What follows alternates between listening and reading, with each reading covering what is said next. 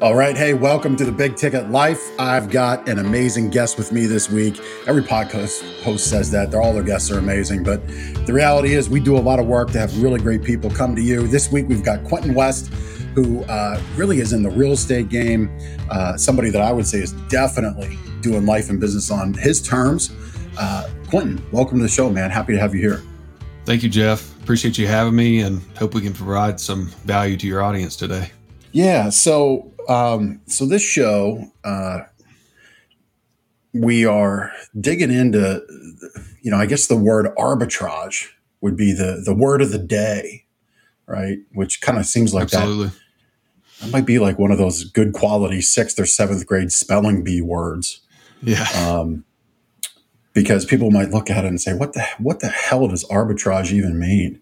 So let's just kind of jump into that. Like, explain the concept, and then let's get into what you're doing with it. We'll talk about your family if you're all right with that, and maybe some hobbies you're doing, and then like how you're kind of living outside the lines of the real estate game, outside the lines of life, doing life and business on your terms. Yeah, absolutely. So arbitrage is basically, and it's not just specific to what we do in Airbnb. It's basically where you take one service and you purchase it for one price, add your margin on top of it, and then either lease it or sell it for a higher rate. So a lot of people do this in the service-based industry. If they're doing web design or things like that, they'll sub out the work to another contractor for cheaper and then sell it to the end customer for a higher rate. What we do in Airbnb, we rent the property for $1,600 to $2,000 a month is our average rental rate. And then we'll lease that property anywhere from $140 to $250 per night. And then we take that spread after all our utilities, our rent, cleaning costs, things like that. Yeah. I mean, it's one of those things, as you explain it that way, it just goes to show that there's not much new under the sun. Absolutely right? Not. Yeah, people have been doing this forever. Yeah, like the concept's been around forever. And as you said, I'm like, well, duh, of course that's what it is. But the reality is it takes smart people to kind of go after it, put it together, run it. Because you can, I would imagine pretty quickly, you can not cover that spread. Yeah, it's definitely possible. And that's why we have kind of nailed down our technique and our numbers so that in our market, we know exactly what we're looking for. We can be confident going into a new property. Yeah. It's interesting as you're explaining it. I just saw, this might be a little tip for our listeners and maybe even for you, but there's arbitrage in billboard advertising. Yeah. So in my retail business, I just started locally with blip billboards. And as best I can understand their model, they would contract with, companies that own billboards and do traditional billboard advertising. They contract with them, as best I could see it, for a monthly rate. And then they sell out their empty space. So we put in our advertising in their portal, and then it just gets dropped in those open spots. Because most billboards anymore, new ones at least, are being built digitally. So they'll rotate out every 8 seconds or so. They get a lot more ad space versus the old school way of making a big old 20-foot by 50-foot banner and printing it and getting some guy to put his life in his hands and climb 100 feet in the air. That's done, right? That's done. Oh, yeah. But it's a really neat concept. So, I mean, anybody that does advertising and you would think a billboard message could run. I mean, I'll share. I think we're up to like 2,300 times showing, and we've spent like $65. Yeah. And it's really great. I always like to kind of scheme and we do this show audio and video. So it always pays to watch the video because you get tonality, body language, facial expression. I always like to kind of scheme. I'm making the little evil doctor from the Minions hands with Dr. Evil hands right there. Yeah. If you want to, in a way, if you kind of want to put one across somebody's bow, if there's a reason for that competitively, billboards is fantastic for that. Just fantastic. because you can Okay. put their address in. Yeah, it's really a neat thing. And this topic of arbitrage, it's yet another example. So you're the guest. Let me have you do some talking. How'd you get into this? Explain your journey in life. Exactly. So I'm actually a college dropout. I thought I wanted to be an aerospace engineer. I had a class in high school where we would work on planes, and it's a really cool class, and I love doing it. And I've always kind of been interested in airplanes and aerospace. And my parents, of course, were always pushing me to be an engineer. So it just kind of lined up. So I went to Virginia Tech. I was there for a year and a half, and I just realized that I hated it. College was not for me.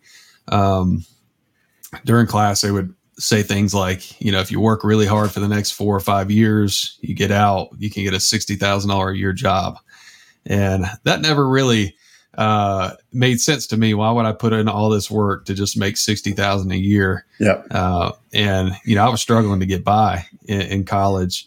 We were going through our coding classes and things like that, and I was having to get extra help from the teacher, from other classmates. So I finally dropped out after a year and a half. I went and worked with my parents for another year and a half, and my ultimate goal was to buy real estate. When I was 19, my dad had a friend that passed away, and he pushed me to purchase his home. So I actually got into that house for around $16,000. And I was that kid that worked over the summer, sold candy bars, did whatever I could to save up money. So I had this nest egg of about 18 grand saved up. And at the time, 16,000 of, the money, the 18,000 that I saved up over all these years was a hard pill to swallow. But yeah, he was almost pushing 90%. me to buy. Yeah. I mean, it just didn't make sense to me at the time. I was a 19-year-old kid. But I purchased the house. I went and, did some painting myself, fixed it up as best I could, and I ended up renting for $750 a month. And I got a lot of cash flow off of that over the next few years, of course, because I paid cash for it. Right. And then I started working for my parents, doing construction. And I had a couple close calls. I hit a power line with a crane and almost died doing that. And just had a lot of, it was scary on the job. A lot of people not doing what they should be, almost hitting me with excavators, you name it.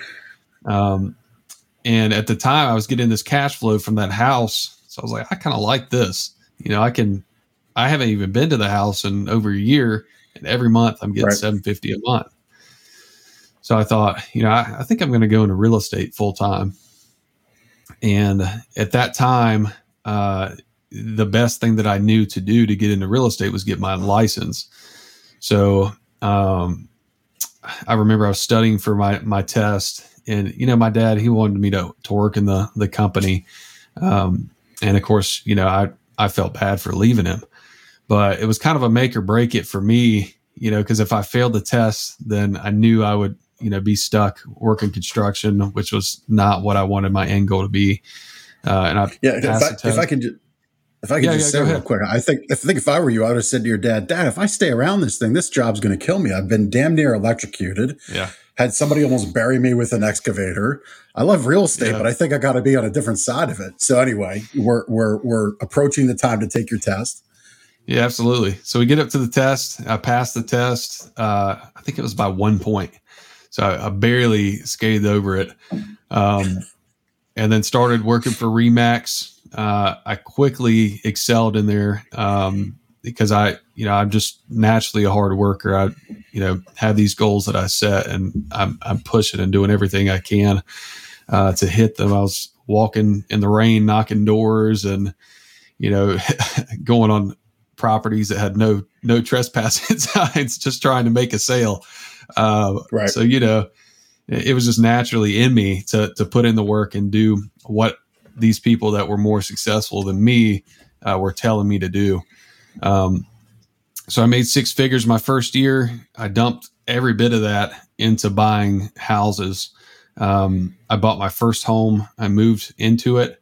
That was the first sale I made. I purchased it with 5% down, but I got 3% back as my commission. and then I got 1.5% in closing costs from the seller. So I was in this house for like $1,100, and it was a foreclosure. So I was able to put some work into it, and it built in about $33,000 in equity. So people started talking to me about a home equity line of credit. So I took out a home equity line of credit then. I had now $33,000 in cash. I bought 2 other houses.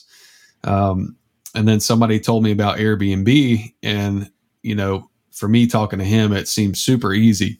So it's like, well, if this guy can do it, then I can do it. So I moved back in with my parents and started renting out my house for $2,000 a month to this company that was coming to the area. And, I was cash flowing about $500 a month with that home. And then with Airbnb, it started going up to $3,000, $3,200, $3,500. And I was cash flowing $1,000 to $1,500 a month. So at that point, I realized this is something I need to double down on. So I turned my other 2 properties into Airbnbs. Now I had $3,000 to $5,000 a month in cash flow just from these 3 properties. And at that point, sorry, go ahead. Yeah. And let me ask you, what date range are we talking about here? How many years ago is this? So this was 3 years ago. I bought my first house November of 2019. Well, second house, I guess you would say. I still had the other house, but it was in an area that I couldn't Airbnb. It was a worst part of town. But had those 3 houses. At this point, my credit was kind of maxed out, and I couldn't buy any more houses. But I wanted to get into more Airbnbs. So I was, researching how to buy properties, no money down, all this kind of stuff. And one day I found somebody talking about arbitrage on YouTube, where you rent a property and then you sublease it with Airbnb. So again, this was another situation where I listened to the information and immediately took action. And it turned out the first landlord I ever called, we met the next week, had coffee, he signed a lease with me. And I didn't even have an LLC at this point. I mean, that's why I tell people I coach some other arbitrage hosts now. And I tell them it's not as complicated as you make it. Just start reaching out. You can fill in the gaps along the way. I think that's with everything. You don't have to know the total start to finish process. You just need to get started. In that house, go ahead. Yeah, there's a lot to unpack there. So let's kind of pause there because I really want to have our listeners and viewers really kind of understand all that you're talking about. So let's kind of take a step way back and make a left turn in our conversation around education and what you realized sitting in college. Yeah. This is a common theme. This is something that on a local personal level, I'm really trying to affect change for kids in school right now, kids that are going to be going through high school in a few years, to bring a focus for our local education and educational district, school district, weird way to say school, give focus to them, those students, on skills and careers. Because as you said, you're sitting 1.5 years in college. You're like, I got to work hard. I got to go into debt. If I don't go into debt, I got to work to pay off this tuition and room and board. Yeah. And I'm going to make $60,000 a year. That's just not all that appealing to me. Yeah. So I'll ask you this. What's your view of our education system as it exists today against the opportunity to earn, create a living in today's society? So I think it's good for some people. Not everybody is going to want to put in the work and the stress it takes to build a business. 95% of people aren't going to do that. So I think it's good for those type of people that can't build their own opportunities. But if you want somebody to hold your hand, then college is for you. They'll walk you through exactly what you need to do to get a job, and then you have that security. If you are not happy with the standard employment system, working for somebody else, somebody telling you where you can vacation, somebody setting how much money you're going to make every year, then college is not for you. It's a waste of time. And that's how I perceived it. I only went because my parents pushed me to go.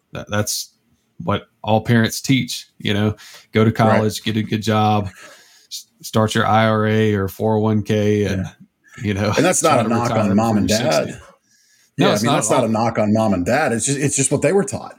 It's the system. And then I think there's a two-part parallel existence in this conversation. There's one part, the educational system as it exists in the moment, and there's the society and culture as it exists in the moment. Yeah. And for a long time, those two paths really ran in a nice parallel line together until the age of about 22. And then your career path took off and you could leave education. Whereas today, I look at it as those paths kind of crisscross like crazy. As you said, you were in an educational moment discovering that video on YouTube. Oh yeah, absolutely. And you took that path of education and career and like mashed it up into something that most people conventionally don't think about, and took that moment to improve. And and right now, I think the world is moving away from certificates and rewarding competency. Yeah. What are your thoughts on that? Yeah, I mean, I think we are definitely moving towards competency. Like when I hire somebody now for our companies, I'm not looking at if they got a college degree. I could care less. It's an interview with them to see what their experience is in the workplace, because a piece of paper doesn't tell me anything. If we have somebody that's managing property, they can earn a $60,000 to $80,000 a year position just working for our company. They need zero college experience for that. But what I'm looking at is, can you manage people? Can you manage property? Can you manage problems? Can you manage 10 or 15 different issues at one time, keep them on schedule, keep them on budget? So, college definitely doesn't teach you how to do that. Right. Yeah. It seems to me that, and we can spend a little bit of time on this, but we don't have to spend all the time on it. It just seems to me that, we know, and no matter what side of the political spectrum we're on, I think we could all agree that governments and education is government. People may disagree with that statement, but when you look at the connections of funding from the government to the local educational system, it is government. We know government typically lags 5 to 10 years behind, right? Yeah. Well, our world clips along at a faster and faster pace every year. And I think our educational systems are becoming antiquated. And, I think we're in this, rebirth of what an educational institution stands for and does in our society. Where it's going to go in the future, I don't know. But what we just uncovered, what we just discussed, is that the need for that typical 4-year degree is really almost, I don't know that it's at a low point. It just isn't. It's maybe not the lowest point, but it certainly is on a downward trend. Would you agree with that? Definitely in value. I would definitely say that, especially with all the opportunity we have now with cell phones and the education that's out there just for free. I mean, there are thousands of businesses you can start. And the very first year, you can start most businesses that make $50,000, $60,000 a year.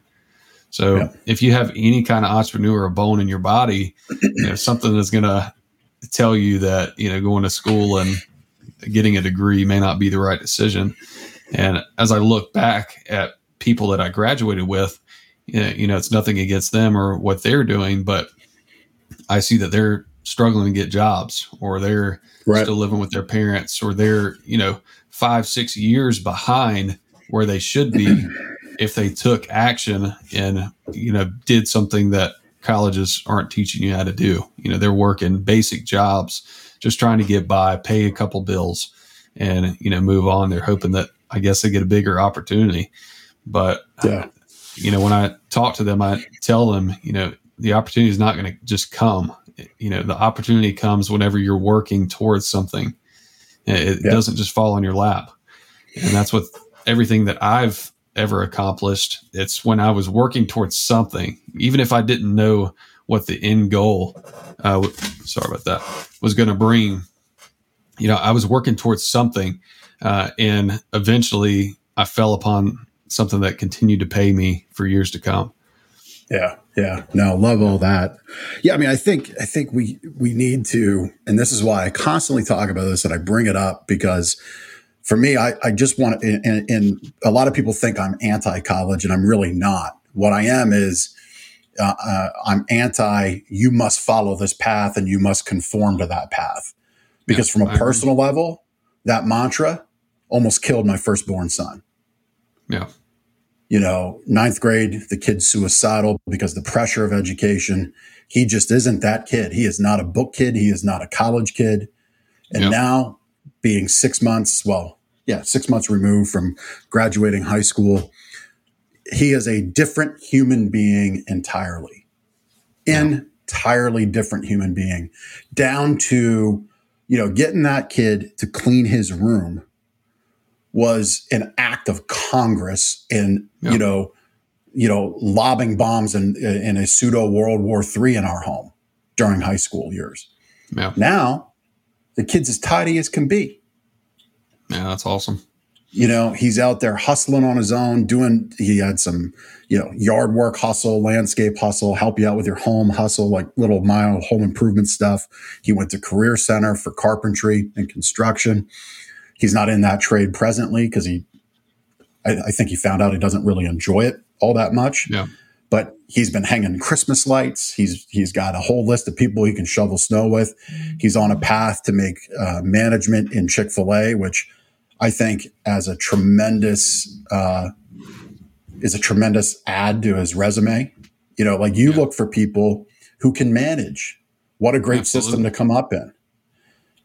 And while his friends are going off to college, some are going to excel and some aren't. These next 4 years, he's going to be stacking money and he's going to be gaining real world hands-on experience. Yeah. And what I want to challenge and why I bring great people on like you is I want to challenge people to think like folks like you exist. Like you'll hire somebody, but you got to put in the work. Absolutely. Right? You got to put in the work to improve yourself and be that competent person. By the way, how old are you? 24. Gee whiz.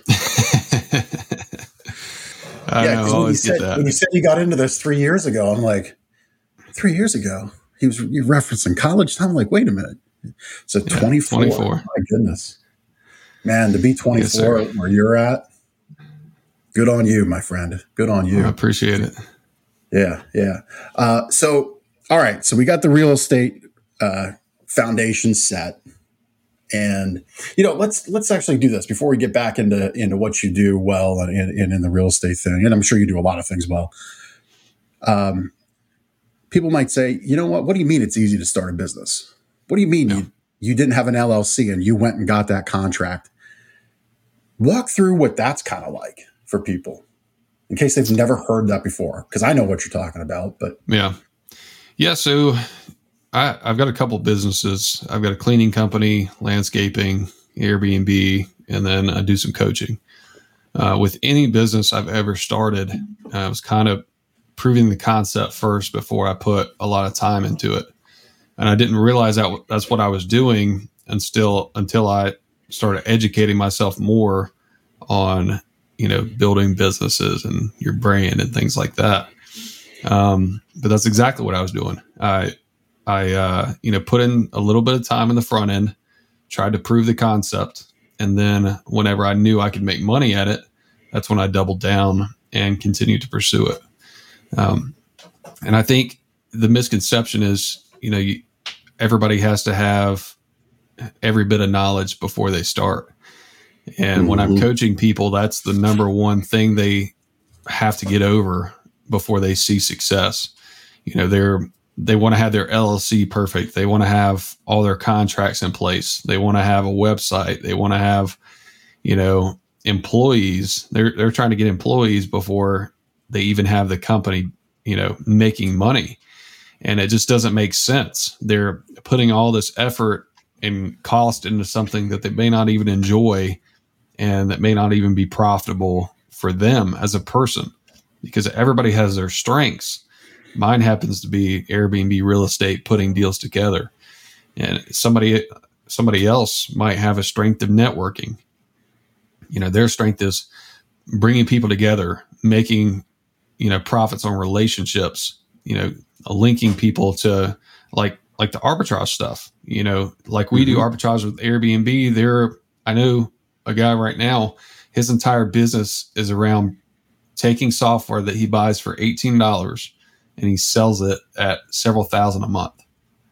But he made that relationship. Now he's arbitraging the software to other people in the marketplace because they don't have that relationship. That's his strength. Right. And he's the middleman that, makes sure everything's up and running and going. He couldn't survive in a business like mine. For one, he doesn't enjoy working with people, and, it's just not his expertise. So before you put all that time and money into a business, I think you need to prove the concept, prove it works for you, and make sure you enjoy it, Yeah. Yeah. Well, I mean, going back to my son as a reference, he was very inspired to get into that trade, the construction carpentry trade, by my grandfather. Because as a little boy, we'd go visit and he'd work in his wood shop with them. And that's all great. And, I challenged him to go maybe down the HVAC or electrical path, just because I've seen the kind of incomes those folks can make. Because at my store, I see what I get charged when things break. Talking to those guys, and you're more inside. You're not out in the elements. You're not baking in the sun, baking in the summer, freezing in the winter. But anyway, proving that concept is really important. So, all right. So somebody finds that passion. They love it. They're like, all right, I can make some money with this. There's a market here for it structurally.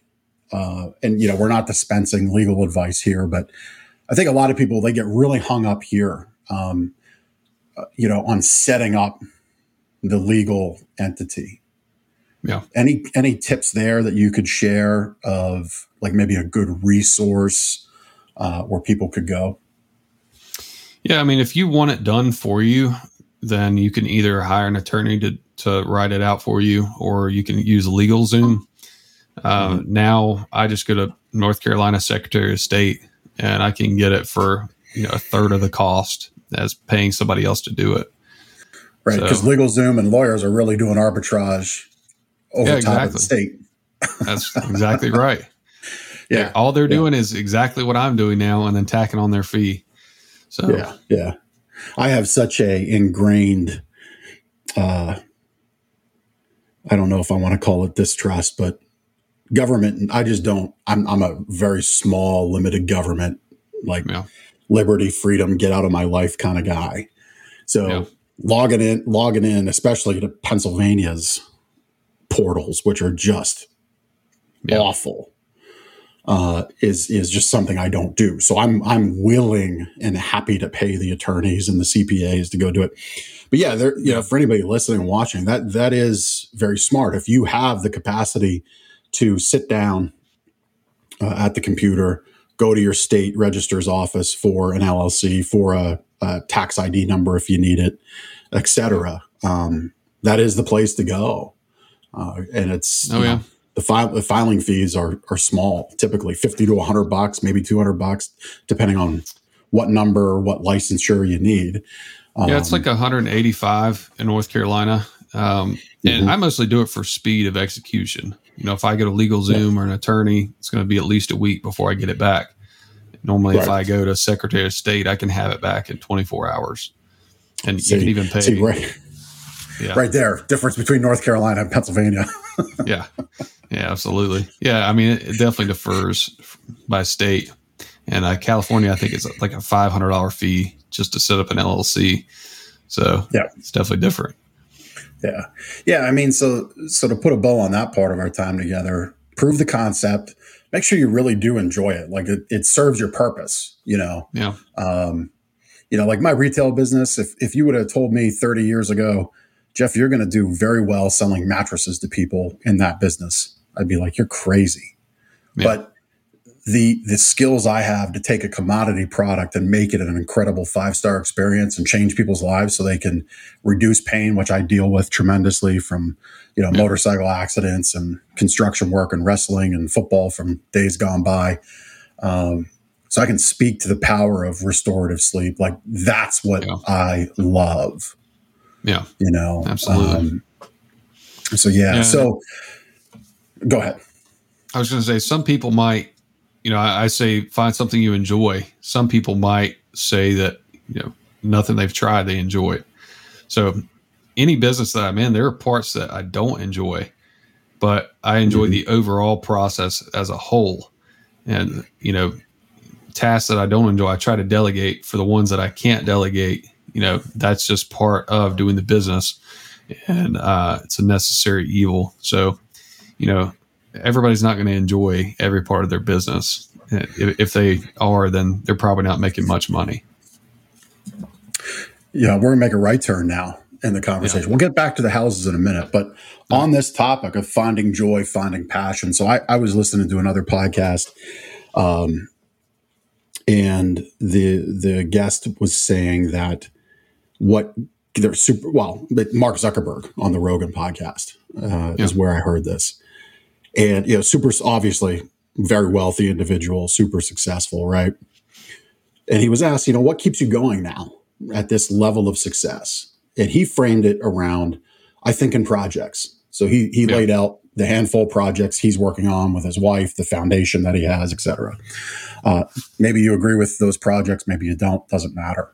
But the concept of thinking in projects, I think, was very smart, because as you get going, that project might be, well, I want to buy a house for my family because I want to be the first person in my family line to own a house. Yeah. Or I want to be set up to get my kid to college because my child does want to be a doctor, which 100% you need college education for that. Thinking in those projects, I think, was really eye-opening for me. And it kind of really reinvigorated me this summer when I heard that. It was really impactful for me to hear it said in that way. So I'll ask you, what are those projects you're working on, and how are you using the work you're doing to fuel them? Yeah, so I think very similarly to that. I've used, chapters or stepping stones, instead of projects. But anything that I do, I don't plan to do it forever. Unless it's something I really love and enjoy. Like when I, started working construction, I knew that wasn't my end job. It was a stepping stone to the next thing. When I got my real estate license, my end goal was to own real estate, but that was the doorway to get in, to learn about it, to, I knew if I got my license and I was doing it every single day, I would grow knowledge and it would help me to get to the next step. And then the Airbnb stuff. I don't want 1,000 units of Airbnbs. It's way too much headache for me. It's just, I don't love it that much to where I want to build it to that scale, but it's a stepping stone to the next thing. So now I'm working on coaching, which I really enjoy coaching, and I can do it at an immense scale. I can teach hundreds of people at one time how to get into Airbnb. I see the way it changes their lives, but I know that this is only a stepping stone to get to higher end stuff like speaking engagements, events. So if I get used to speaking to, 1,000 people in a webinar or a couple hundred people in my class, I know that I can do that in a larger setting in front of, several hundred people in person at an event. So I do see things in projects or chapters, however you want to phrase it. I just continue to push until I find something that, I see I'm going to enjoy forever. My end goal is to have 10,000 units of multifamily real estate. I just know that all these things that I'm doing now are building up to that. I started working on my brand recently, posting more on social media, building my Instagram, Facebook presence, my Facebook group. All these things are building up to that, because you can't get 10,000 units like Grant Cardone without more people knowing of you. Right. Well, I mean, what you're laying out there is very smart, and I hope people listen to it, because we live in a world right now where there's so much flash. Yeah. There's so much, razzle dazzle. It's it's all this, look at me through your phone on social media, but nobody Absolutely. sees the work. They don't. Nobody, what you laid out there, very smart. It's a little learning lesson in and of itself. And it is also, so it's such a dichotomy of maybe how your parents were raised, or maybe even your grandparents were raised, being that you're only 24. Your grandparents are still around, I would imagine. Yes. Yeah. I mean, through their lens, to say at 24, I don't look at things long term is probably such a mind warp for them, because their basis of being brought up was, you're going to find a career, you're going to work it for 20, 30 years, you're going to get the big retirement party, the pension, the gold watch, Yeah. and life's going to be grand, right? It's just, but the younger generations are right in your frame of mind. Well, idealistically, that's where they're at from a work ethic. Some are and some aren't. But you're doing it. That path is so smart. I love hearing it. And I love that you have the goals. So many people don't have those goals written down. I want 10,000 units of multifamily real estate. That's really, really smart, as opposed to saying, well, I just want to make, 10 figures a year, which is probably what you would be making if, when you hit that number. But you have it very clearly laid out. Really smart. Really, really like it. So you're doing the Airbnb arbitrage, which I really love that we kind of had that granular topic, but it spread out to a few different things. So it builds a base. I'm sorry? I said it builds a base for sure to figure out how I got here. Yeah, absolutely.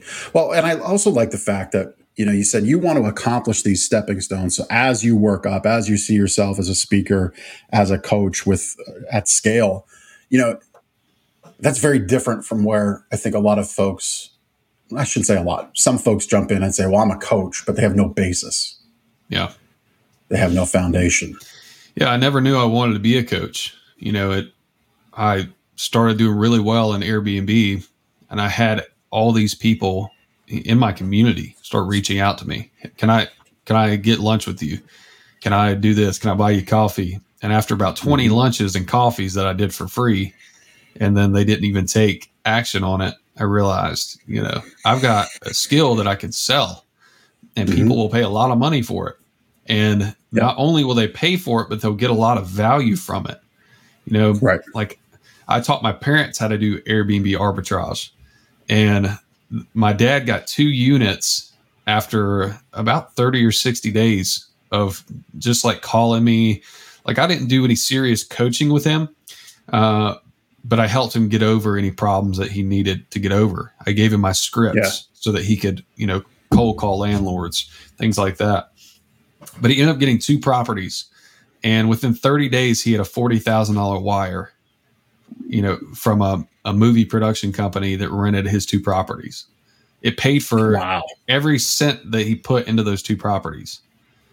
So he had no money in it now. Now he's cash flowing $3,000 to $5,000 a month on those 2 houses. So it's just ridiculous the difference that Airbnb can make in somebody's life.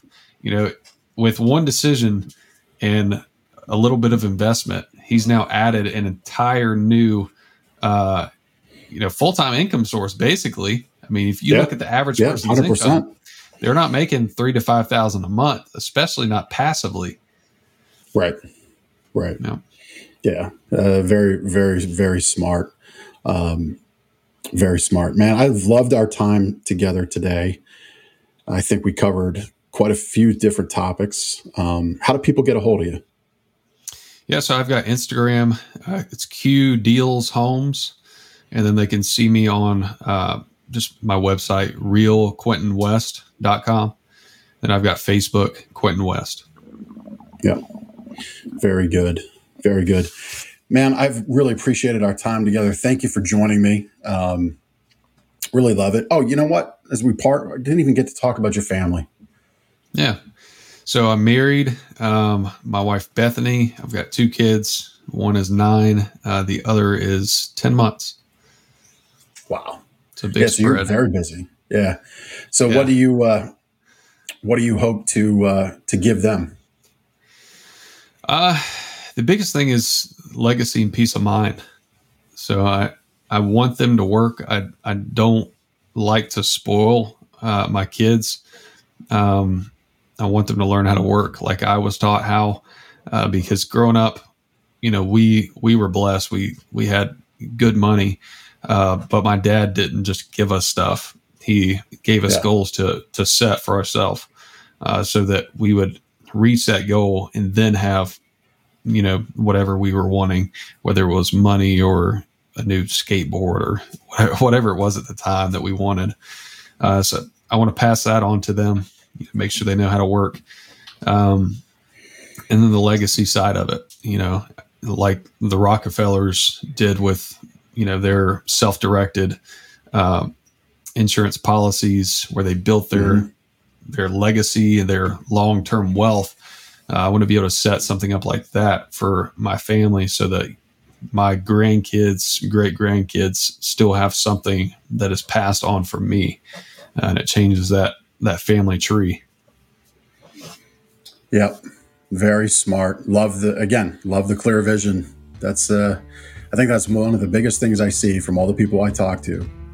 The super successful people have that real clear, defined vision. I mean, you're talking about 3-4 generations ahead of Quentin West descendants. Really smart, man. And I love it. Love it. So, man, this has been great. Really appreciated your time on the show. Yeah, thanks for stopping by. And everybody else, we'll see you next week on The Big Ticket Life. Take care. Thank you so much for taking the time to listen to this episode of The Big Ticket Life. You've heard from another amazing guest living their own big ticket life, and now it's time to live yours.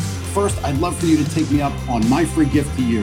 Claim your gift at gift.thebigticketlife.live. That's gift.thebigticketlife.live. See, all your life you've been told what is and what isn't possible by the loudest voices from the cheapest seats. It's time to finally do life and business on your terms. Sure, you've heard similar things, but without clarity on what can be done, it's easy to have your customers, employees, maybe even partners, and your spouse keep you from truly living a big ticket life. My big ticket methods shift you into that investor seat in your business, away from commodity and away from competition, into a market of one, so you can finally live your own big ticket life. So my gift to you is for you to book your discovery call today, where we'll uncover first the Chivo behaviors, those chief everything officer behaviors that hold you back and why moving into the investor seat in your own business is critical.